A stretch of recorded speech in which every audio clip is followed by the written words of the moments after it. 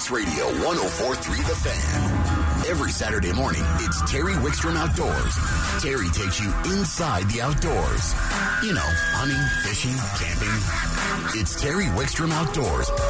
Now, here's Terry.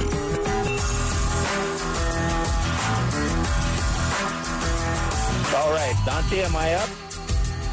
All right, there we go. I think I'm up now. We're having a little technical difficulties. I think the ESPN programming is trying to override us, but we'll work through it. I think we'll be just fine. Things seem to be straightening out, and we got our man Dante in there taking care of it. We're going to start talking a lot of ice fishing, folks. The weather turned cold here. We may get some early ice. We'll talk about that. In fact, Lake John is already starting to see some ice form there, and I tell you what, early ice at Lake John is going to produce big rainbows, 5 to 10 pound rainbows. So we want to keep you posted on that. We're going to start our ice fishing series today, where we get some of the most prominent people in the ice fishing industry on the show over the next few weeks. And we're going to talk, and in addition to that, nationally, and then in addition to that, we'll get our local guys like Nate Zielinski and Austin Parr and Brad Peterson. So we've got a lot of resources to pull from. We'll still cover open water, and there will be open water alternatives available all winter. So we'll keep you appraised of those. We'll touch on hunting a little bit. You know, we've got deer and elk going on. We've got pheasants, upland game, and waterfowl all in full swing. So we'll try to touch on those. But it's this cold weather. It's going to be interesting. See how quick we develop ice. A lot of times we think, but we get fooled by it. But speaking of our series on ice fishing, let's go to the phones.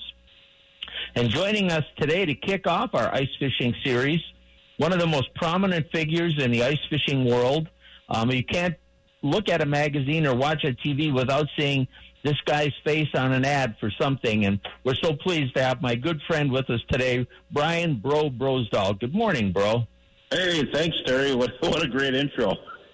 Yeah, well, I'm sucking up so I can get a guide trip out of you this summer. Anytime. All you got to do is show up, and we're on fish. Yeah. You and I have had some good fishing trips together, both in the winter through the ice and on open water. We've always had a good time fishing, so I appreciate it.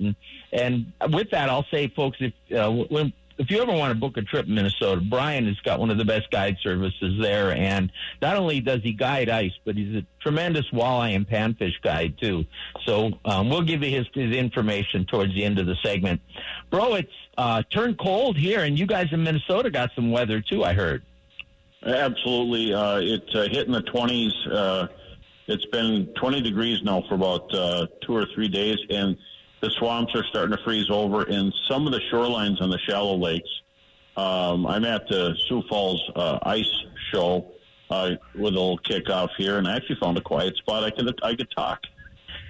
That's good. Well, you know, here we normally consider ice fishing to start around Thanksgiving. I think that's pretty true there, too. Always weather dependent, of course. We have some high mountain lakes. Guys are hiking up and ice fishing right now.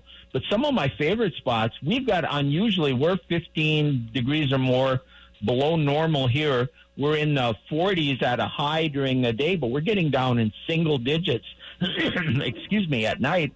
Lake John that I mentioned in the intro was down to 1 last night. So we're starting to form ice, and some of the medium elevation lakes with some incredible trout fishing are going to kick off here. So the timing of all this is great. And what I like to do when I get a prominently national ice fishing figure on like yourself is just kind of go through some of the subjects that we see going on throughout the industry. And you and I talked a little bit, and one of the things you thought that, you know, we talk about how clothing has gotten better and shelters have gotten better and our equipment has gotten better, but you really thought the clothing changes over the last few years have taken another vast improvement. Is that right?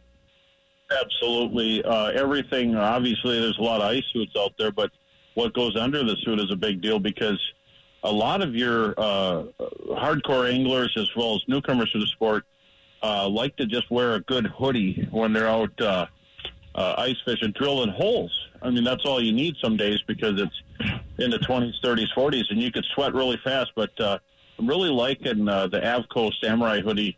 It rolls up over your nose.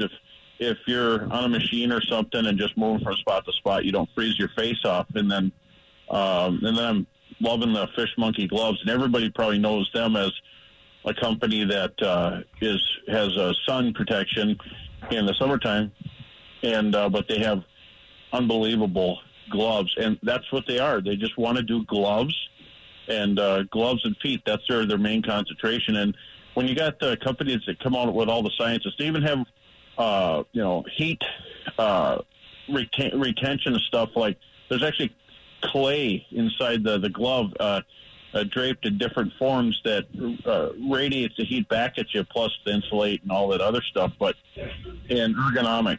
So I think good clothing make your day better, and good layering. And of course, there's tons of suits, but that's I think one of the new big deals is what you're wearing underneath, so you don't just get sweat soaked when you're searching for fish. Well, I think layering in any winter outdoor and any outdoor activity can be so important. I used to do some search and rescue stuff, and we teach some shows. We teach some classes on survival. I have in the past. I haven't recently. We're going to bring those back, I think.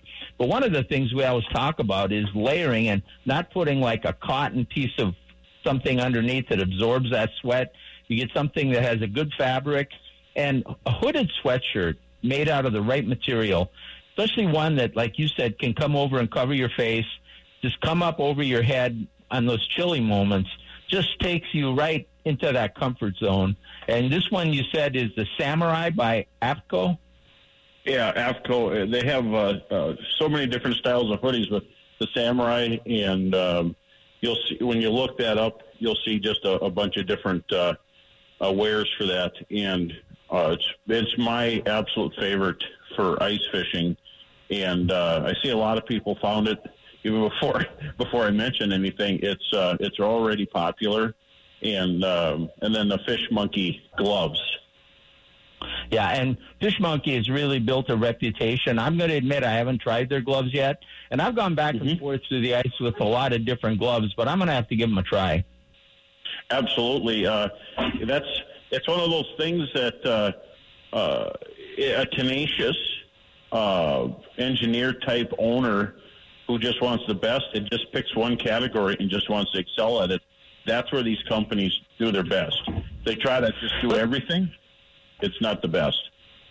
Let's move on a little bit. I want a couple other subjects I want to talk to you about in pertaining to ice fishing. And one is all the new sonars. You know, we've had flashers for years. Sonar, as you and I both know, revolutionized ice fishing. In fact, I was kind of excited to be part of that revolution back. I won't even say how long ago because to tell people how old I am. But we went from flashers, and then we went to our typical standard type sonar views. Got quick enough we could use them ice fishing. You and I both used a Humminbird units. And now with the forward viewing sonar and the 360 sonars, you know, we're hearing and seeing so much of that on the ice and what it's doing. And we hear about the forward looking sonar and looking off in the distance, but you actually prefer the 360 look. Tell me about that. I love the 360 because there's run and gun when you see fish, or if you don't see any fish at all. But 360 has a way of picking up fish that you will not see. They're not off the bottom. So when you set the 360 in a hole in the ice, and it does the radar search like looking for a squadron of planes, you'll see fish, and they show up as fish. They have shadows like a fish. And many times I'll drill a field of holes, and it will tell me where the fish are. For one instance, last year, there was one hole where we got a fish, and one of the anglers, I had him walk quietly because we only had 9 inches of ice, not to stomp over there. And I said, there's a fish heading your way. And he intercepted that fish, dropped the line down 10 feet of water, caught it, and it was a nice walleye. And then he was getting ready to leave. I said, no, there's another one coming. And he caught that one. Now, you could do that with forward viewing, but you're going to be turning and not fishing. I was fishing while I was doing it, and I was catching perch because perch are belly to the bottom a lot of times. And it's just amazing. You see all your structure right away, and you can figure out where the big boulders are, where the edges, and go right up to them and you know, put your set lines down. So, and you can watch fish come to your tip-ups. And so I like to set it in the middle. And everybody really loves 360. And then forward viewing is really nice. If the fish are a little higher off the bottom, they're like a sore thumb. So, but with Humminbird, you could just unplug 2 cables and plug in your Mega Live, drop it down, and point at the fish. And if you fish straight up and down, you can watch them. And it's just like an ultrasound. You see the fish coming up, and you can see movements of the fins and trails and your lure. And it's really changed how we look at stuff. It's live and Mega Live. Well, let me tell you, my feeling about the forward viewing sonar, especially in open water, I've been just amazed by it and the things you can do and what it's taught us about fish behavior.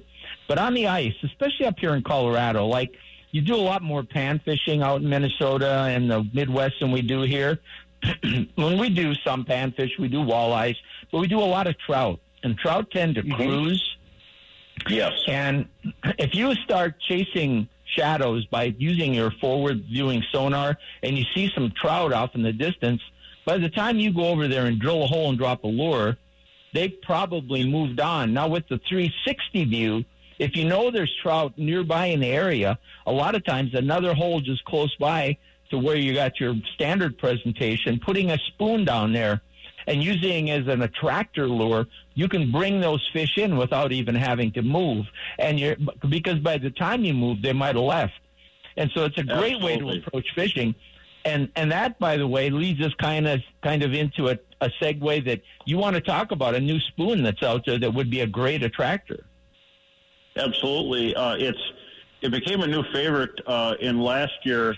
I always like to bring a lot of different things, but I ended up using it almost every single time.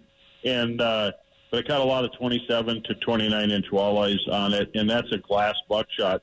It has rattles, and it's kind of a hyper frequency. It's really loud, high pitched, and it has translucent glass. But it's a combination of different types of ingredients. So there's in the center, there's lead, then there's an outer shell, and then a glass rattle inside.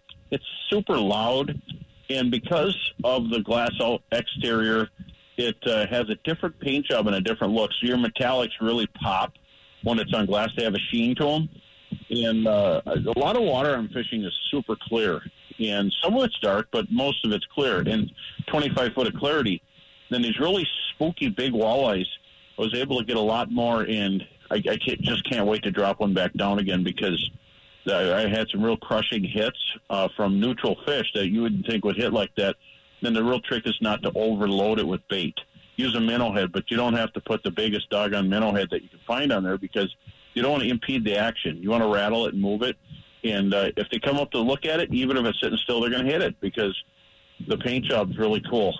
Something different. Now that's a Northland tackle. Give us the name of the lure again. It's a Northland Tackle glass buckshot.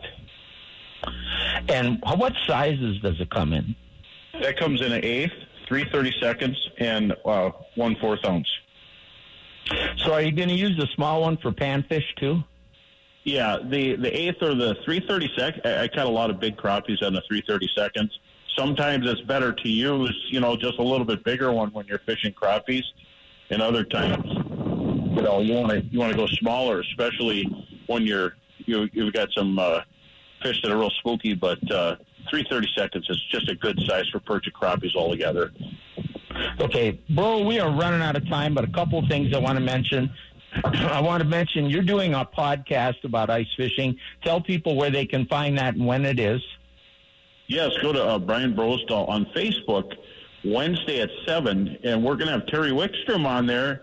I'm glad you could come on the show at 7:20, so don't miss that. And it's all about ice fishing right now. It's all ice, and we're going to talk about ice fishing and continue this on. And, of course, that's 6:20 out here, 7:20 your time. And then if anybody's interested, 7:20 Central time. Yes, correct. And then so look for Terry at 7:20, but it starts at 7, and that's the Bro Road Show, and it's on Brian Brosdahl on Facebook. And if you can't watch it at that time, you can watch it later on YouTube, but it'll be streaming on Northland Tackle, Fish Monkey, and all the different pages. All right. And if people wanted to book a guide trip, how would they get a hold of you? go to brosguideservice.com and shoot me a message, or follow me on Facebook and let me know what you want to do. All right, my friend, we're out of time, but as always, great information, and I really look forward to you and I getting on the water again together. Absolutely, but until then, we're going to talk this Wednesday. All right, we'll talk to you then, bro. Okay, thank you. Bye. You bet. Brian Brosdahl, just a great resource and a great angler. We're going to take a time out. When we come back, we're going to talk about the wolf situation in Colorado. There's been a lot of questions. We're going to get some answers on Terry Wickstrom Outdoors on 104.3 The Fan.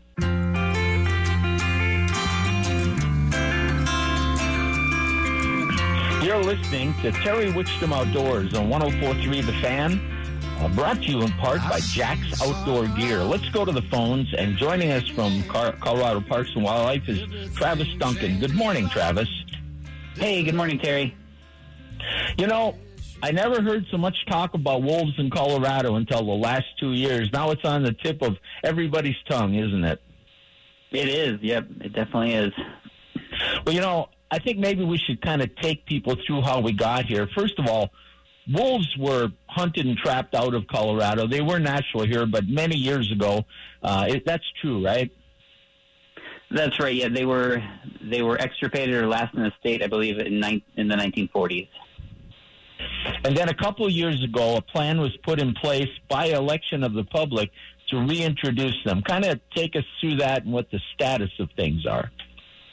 Sure thing. So what was Proposition 114 has become state statute, 33-2-105.8, and that directs the Colorado Parks and Wildlife Commission to develop a plan to reintroduce and manage gray wolves in Colorado, to take the necessary steps to begin that reintroduction no later than December 31st, 2023, on designated lands west of the Continental Divide, and to pay fair compensation for livestock losses caused by gray wolves. So we've been hard at work since that state statute went into effect. So beginning in April of 2021, Colorado Parks and Wildlife contracted with Keystone Policy Center to conduct a public involvement effort.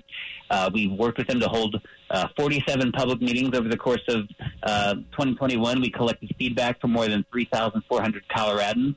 And additionally, we appointed 2 advisory bodies to begin working on the plan. So a technical working group who has contributed their expertise towards the development of conservation objectives, management strategies, damage prevention and compensation planning, and then a stakeholder advisory group that provides recommendations to staff and the CBW Commission as they took on drafting the plan. So that's where we're at right now. Those those advisory bodies have finished their work in August, and at next week's commission meeting, the stakeholder advisory group final plan will be presented and discussed. And then coming up on December 9th is the first presentation of the plan to the CBW Commission. That'll be at a virtual meeting, a public meeting, and the public will be able to view that meeting as well. And then following that December 9th meeting, we're going to have a series of meetings around the state where we're going to collect feedback on the plan, 4 in person, and then 1 virtual meeting. So we're looking forward to kicking off this process and getting even more input from folks as they see what this draft plan looks like. I'll get back so we can tell people where they can find the information to participate. But that brings us to where we're at right now. People are hearing a few, I don't know how many, but some livestock has been killed by wolves in Colorado, and there have been wolf sightings.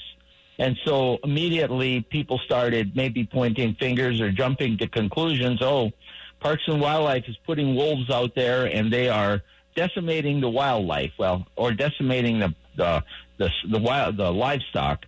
Well, that's not the case on either part, is it? Right. No, we haven't reintroduced any wolves yet in Colorado. There is a known pack of wolves in Jackson County, Colorado. So we definitely try to emphasize whenever we're communicating on the wolves that are here that naturally migrated, or the 2 breeding pair, the breeding pair naturally migrated from out of state, and then had six pups. So that's where that pack came from, but was not reintroduced by Colorado. We're doing the work of both communicating what's happening with those wolves in Jackson County, while at the same time communicating how we're working on drafting this wolf restoration and management plan to implement this state statute. Right. Now, there's wolves that have been spotted and that have done some depredation on livestock are wolves that naturally moved down here from Wyoming, and they would have been here whether this plan was introduced or not. But as far as the depredation and reimbursing the ranchers or landowners, you already were doing that under the game damage program, I believe, and that includes wolves, mountain lions, bears. Is that right? So, yep, our game damage program currently includes bears and mountain lions, and the wolves will work similarly, although there is some kind of finalizing of where the funds will come from, but by statute they won't come from hunting and fishing dollars. They won't come from that pot of funds. So we're still figuring that out, but there still will be a game damage program for wolves, just as there is for bears, for mountain lions when those incidents occur. And so we've had a few incidents already in Jackson County where there have been depredations, and we've been working with the rancher to investigate those claims, and when we find wolves have been responsible for depredation, to make sure those ranchers get reimbursed. Now, a couple quick things before we run out of time. What is the current status of that? Do we know the current status of that naturally occurring wolf herd here in Colorado, or pack here in Colorado? I heard one of them might have been harvested in Wyoming by a hunter. So Colorado Parks and Wildlife did receive reports on October 14th that 3 black subadult female wolves had been legally harvested in Wyoming. We don't have a way to confirm that the wolves killed in Wyoming were part of the North Park Pack. However, based on information that's been provided to us and just how close the reports were to Colorado, we believe it may have been part of the North Park Pack. It's not uncommon for that pack to travel into and out of Wyoming. So what we're doing is we're continuing to monitor the North Park Pack to see what their status is, if and when they're next seen in the area. We're doing our usual on-the-ground surveys and talking with anyone who might see the wolves, and be on the lookout for any wolf sighting reports that are submitted to us by members of the public. We have a wolf sighting form on the website. We can tell folks that our biologist did confirm at least 2 wolves in the North Park area on October 28th. So those wolves were visually seen, though the lighting in the distance made it impossible to confirm the coloration of those animals. We also, in addition to that visual confirmation, howling was heard as well. So that's what we're able to tell folks right now, and that we're continuing to monitor those wolves as they are in Colorado, and we're able to monitor them. Now, we're going to run out of time here, but one of the things I want to clear up, wolves are protected in Colorado, but they can be legally harvested in Wyoming. Is that right? Right, that's correct. Now, are the wolves, all the wolves we see, that the ones coming in naturally and the wolves that will be introduced in Colorado in the future, are those all gray wolves, or sometimes called timber wolves? That's correct. Yep, the wolves that will be introduced are gray wolves. Are there any other type of wolf that does come into Colorado occasionally? I believe the Mexican wolf does, although there aren't any established packs. And that's in the southern part of the state? That's correct. Okay, so I think the one message we want to get out to folks, any livestock that's been depredated hasn't been from wolves that were brought in and stocked. Those are wolves that came here naturally. In fact, you have, I think, what's called a wolf resource guide online. Is that right? Yes, we do. I definitely would encourage folks to go to CPW's website, check out our wolf FAQ, check out our resources. One of the great resources we do have is a depredation guide, both in English and Spanish. And we adapted it for Colorado from folks in Montana, but it's a fantastic guide to how to prevent wolf depredation, some of the resources that ranchers can access through Colorado Parks and Wildlife, and how we're working with folks to try to minimize these depredation incidents. And last thing, could you very quickly tell us when the meetings are and when people can attend? Definitely. So the December 9th meeting is the presentation of the draft plan for the first time. That's going to be a virtual meeting on December 9th between 9 a.m. and 4 p.m. Folks can head to wolfengagementco.org on December 9th to view the plan itself as it's being discussed. And so definitely keep your eye on CPW's website for that and attend that. And then following that will be a public input process with meetings around the state. So January 19th in Colorado Springs, January 25th in Gunnison, February 7th in Rifle. February 16th will be a virtual Zoom meeting, and then February 22nd will be in Denver. All right, my friend. Thank you for bringing us up to date and answering some of those questions. Travis, is always, a great source of information. Thanks for having me, Terry. Appreciate it. You bet. Travis Duncan from CPW. We'll take a quick time out, and then when we come back, we'll see how would you like to stay at a Colorado campsite for free.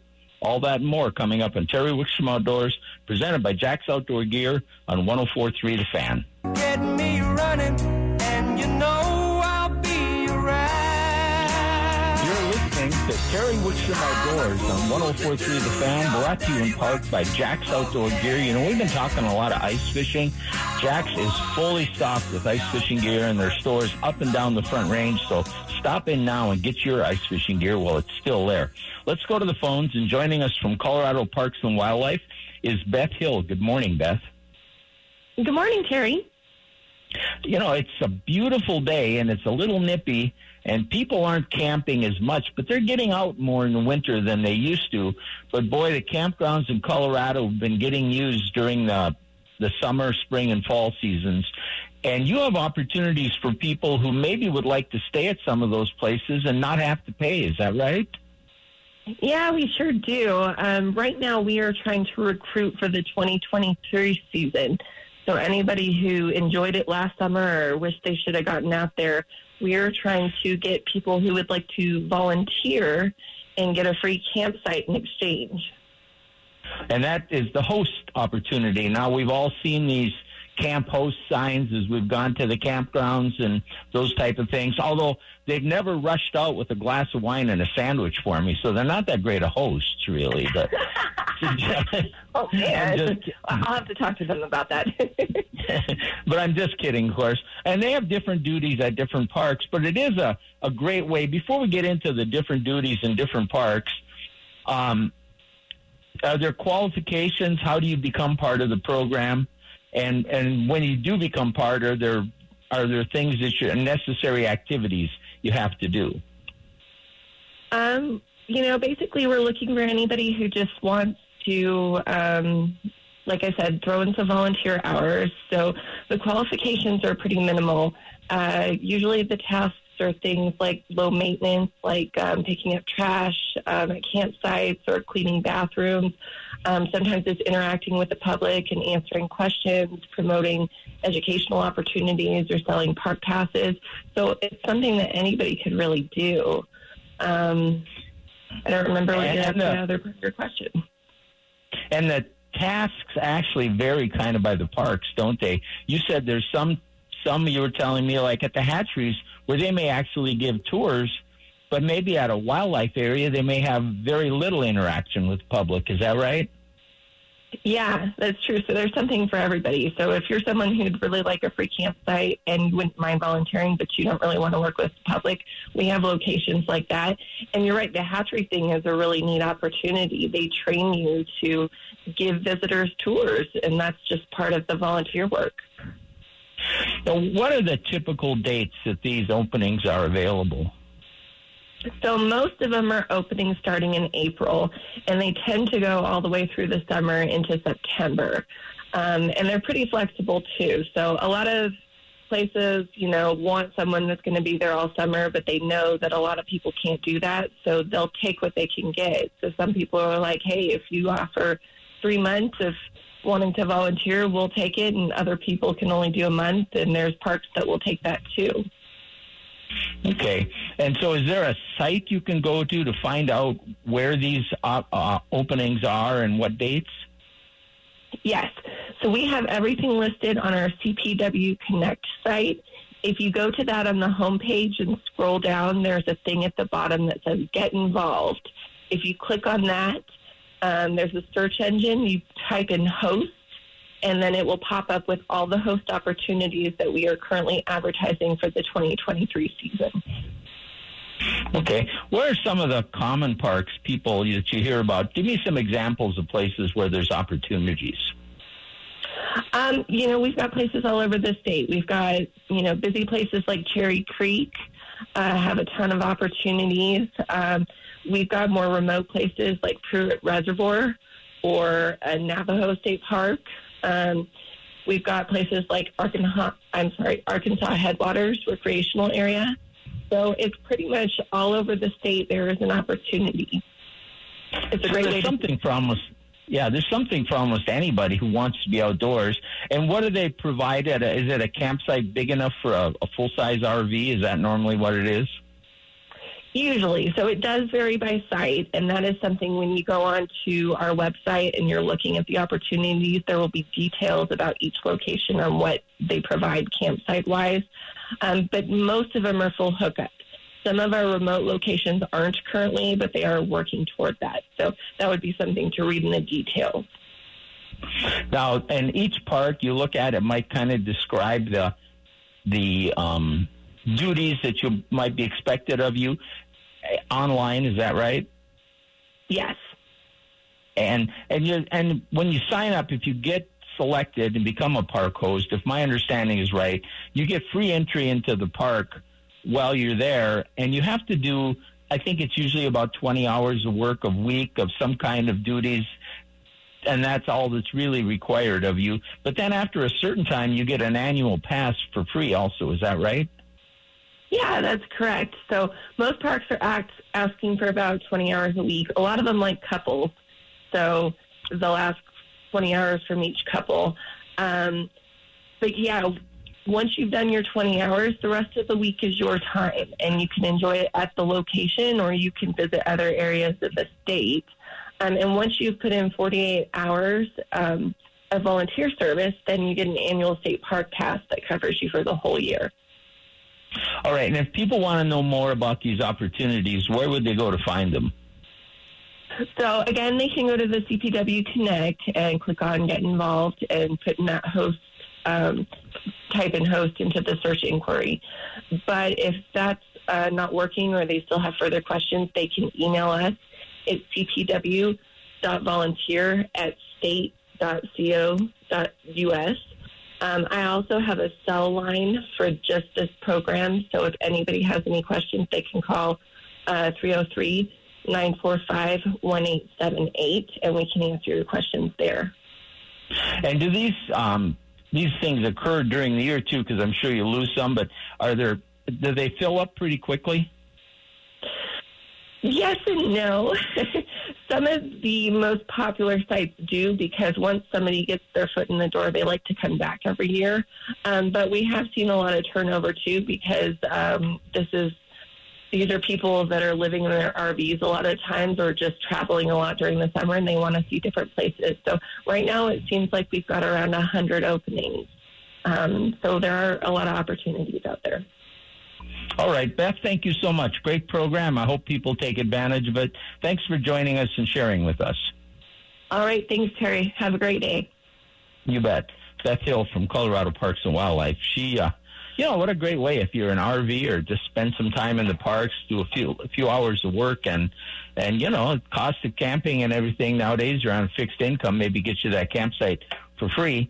We're going to take a time out. When we come back, we are really going to switch up and talk some fishing. We're going to talk to Dan Shannon from Fishing with Bernie. We're going to talk to Nate Zielinski, who's going to talk hunting and fishing. And then Austin Parr is going to talk fishing and maybe some upland game and more. All that and more coming up on Terry Wickstrom Outdoors, presented by Jack's Outdoor Gear on 104.3 The Fan.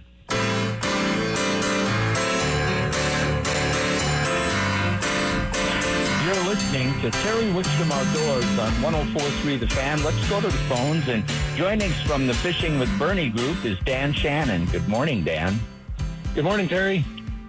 Hey, I couldn't help but think after watching that hurricane that hit Florida here in the last couple of days, we're going to be getting ready for ice, and we'll talk about the weather and cold and snow up here, but our friend Bernie, who kind of fled the state, even though your group still has his name, he probably went through some weather down there. He did go through some weather, but he was able to skate by and just lost some branches on his trees and had to put the boat away for a couple of days, so wasn't able to fish, but he was able to make it out unscathed. Well, we're glad for that, but we always like to give Bernie a hard time no matter what. Sometime when you and I are together, just having a adult beverage or a cup of coffee, I want to share some of my Bernie-isms with you that myself and the guys at In Fisherman developed. I'd love to hear those. They're kind of like, how Yogi Berra-isms? They're the Bernie-isms. Maybe one day we'll even do some on the radio. We'll just dedicate a day to it. But right now, I assume obviously you still have open water up where you are, and that could change more rapidly than we think with these temperatures. Now, Granby's a big lake, and there'll be open water for a while. Well, instead of me rambling, why don't you bring us up to speed of what's happening right now? So right now we're still open water. It was -1 this morning, so we're definitely dropping that water temp pretty quickly and hoping to start growing some ice, particularly on the smaller bodies of water. But Granby's still open water, Williams Fork's still open water, Grand and Shadow are. Monarch is starting to get some ice. I was up there last week and it had some skim ice, so I'm sure this nice cold weather should put a little bit more ice on. I might actually be able to ice fish that here in the next maybe by the end of the month, beginning of December. Now, before we get into some of the ice fishing opportunities up there, are you still catching the spawning rainbows, or are you starting to chase big fish? There's kind of a transition where the spawning ones kind of filter out and you chase big fish. Where are you at in that? So we're right at the end of the spawn. There's still some fish up on the spawning beds for the lake trout, so they're up in those rocky areas. We're still catching some of those that are at the end, but we're also you can always tell when it's at the end by we're catching a bunch of rainbow trout that are in there eating the lake trout rows. So definitely catching lots of rainbows in there while we're jigging for Lakers, and starting to see a lot of big fish show up in the shallows. So that bite's just starting to kick off as well, and should get nothing but better till they close the boat ramps. How long will they typically keep Lake Granby open? Because people don't understand. We talk in spring a lot about the big bite, and we talk ice fishing, but there's an opportunity right now when that water's cold and those fish can be anywhere before that ice comes in where they're accessible.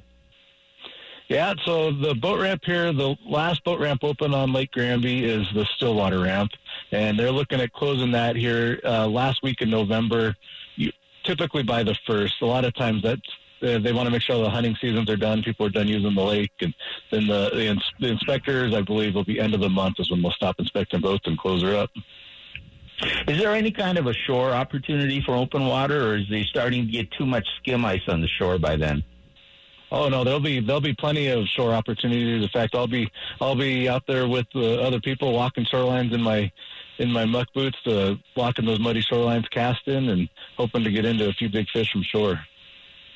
Yeah, and it's a great opportunity. Any particular presentations you like to use right now? So the big fish, they're looking to have a big meal. So you gotta think what their primary food sources, those bigger fish, their food sources are. So they eat a lot of suckers. They're gonna eat a lot of rainbows and brown trout. They're gonna basically eat anything else that swims that's smaller than them.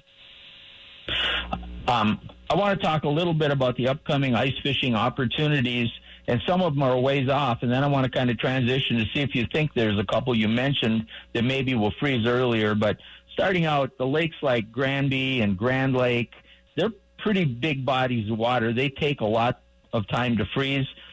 Are the water levels low in Granby, and do you think it'll freeze a little sooner? What kind of ice fishing opportunities can we look forward to there? So the water level on Granby is still pretty good. We're still sitting right around that 90% full mark, so it's only down about 10 feet. It's not down super far, so it's going to be a full body of water to freeze. Probably looking at Lake Granby, usually we're out ice fishing it by the second week in January. I know it feels far off, but, it's big body water to freeze.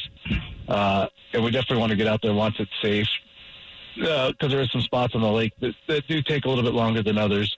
As far as Grand Lake's usually the week before Christmas or right around Christmas time, we're able to ice fish Grand Lake. And that has a really, really good early ice bite for rainbows and brown trout. It's super fun to get out in the shallows and sight fish the rainbows on that lake. And Williams Fork is going to be, they're usually about right that week after Christmas or so is kind of what we start planning on, maybe first week of January. It's just a touch sooner than Granby, just all depending on what we're going to get for cold this winter. And we'll get you on closer to that, because those lakes provide some of the best lake trout, best ice fishing, especially for bigger fish in Colorado, and they're just tremendous fisheries. But you have some smaller, shallower bodies of water like Willow Creek, Shadow Mountain, Wolford. When can we expect to maybe? And I know we don't have crystal balls, but we're getting some cold weather. Any chance we'll see some of those in the near future? Absolutely. I mentioned Monarch Lake earlier. I'm thinking that one's going to be like a 1st of December kind of lake to fish, lake to get on the ice for. Willow Creek is usually going to be in that first part of December as well, smaller body of water. And, Willow Creek actually fared pretty well after the fires, and I heard that fishing through the ice has been pretty, and open water's been pretty good there.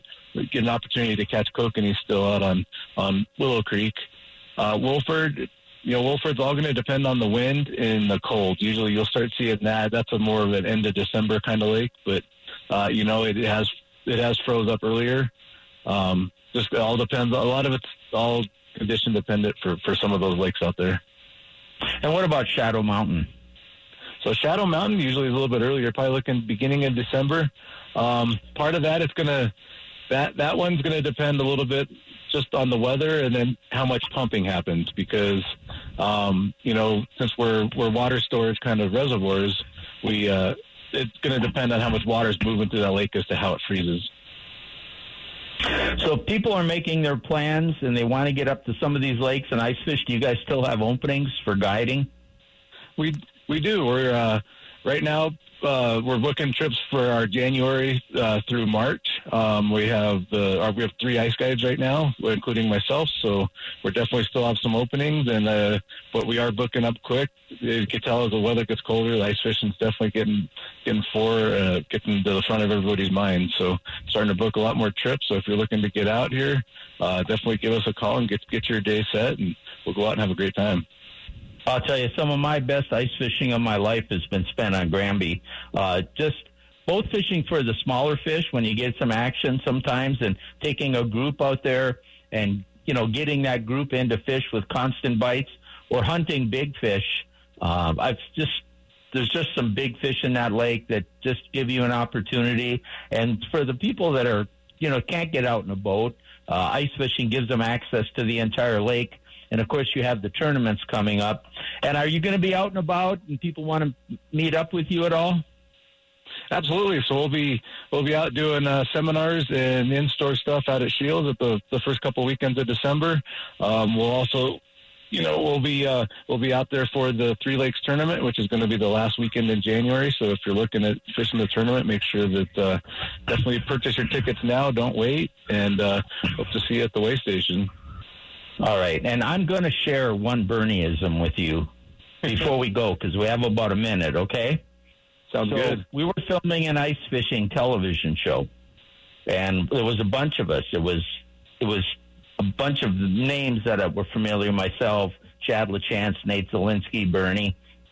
And the camera person was so impressed that they could move their tripod around and they never had to adjust it because the ice was flat on top, right?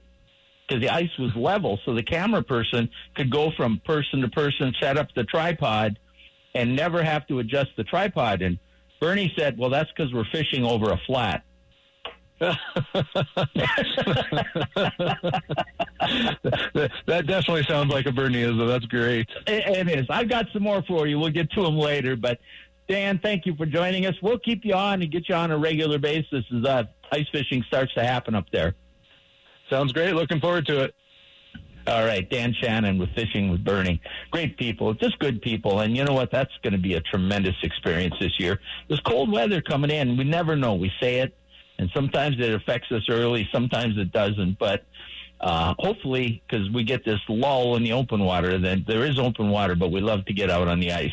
All right, we're going to take a time out real quick. When we come back, Nate Zielinski's going to join us. He's going to talk some hunting, but I bet he sneaks in some open water and ice fishing, too, on Terry Wickstrom Outdoors on 104.3 The Fan.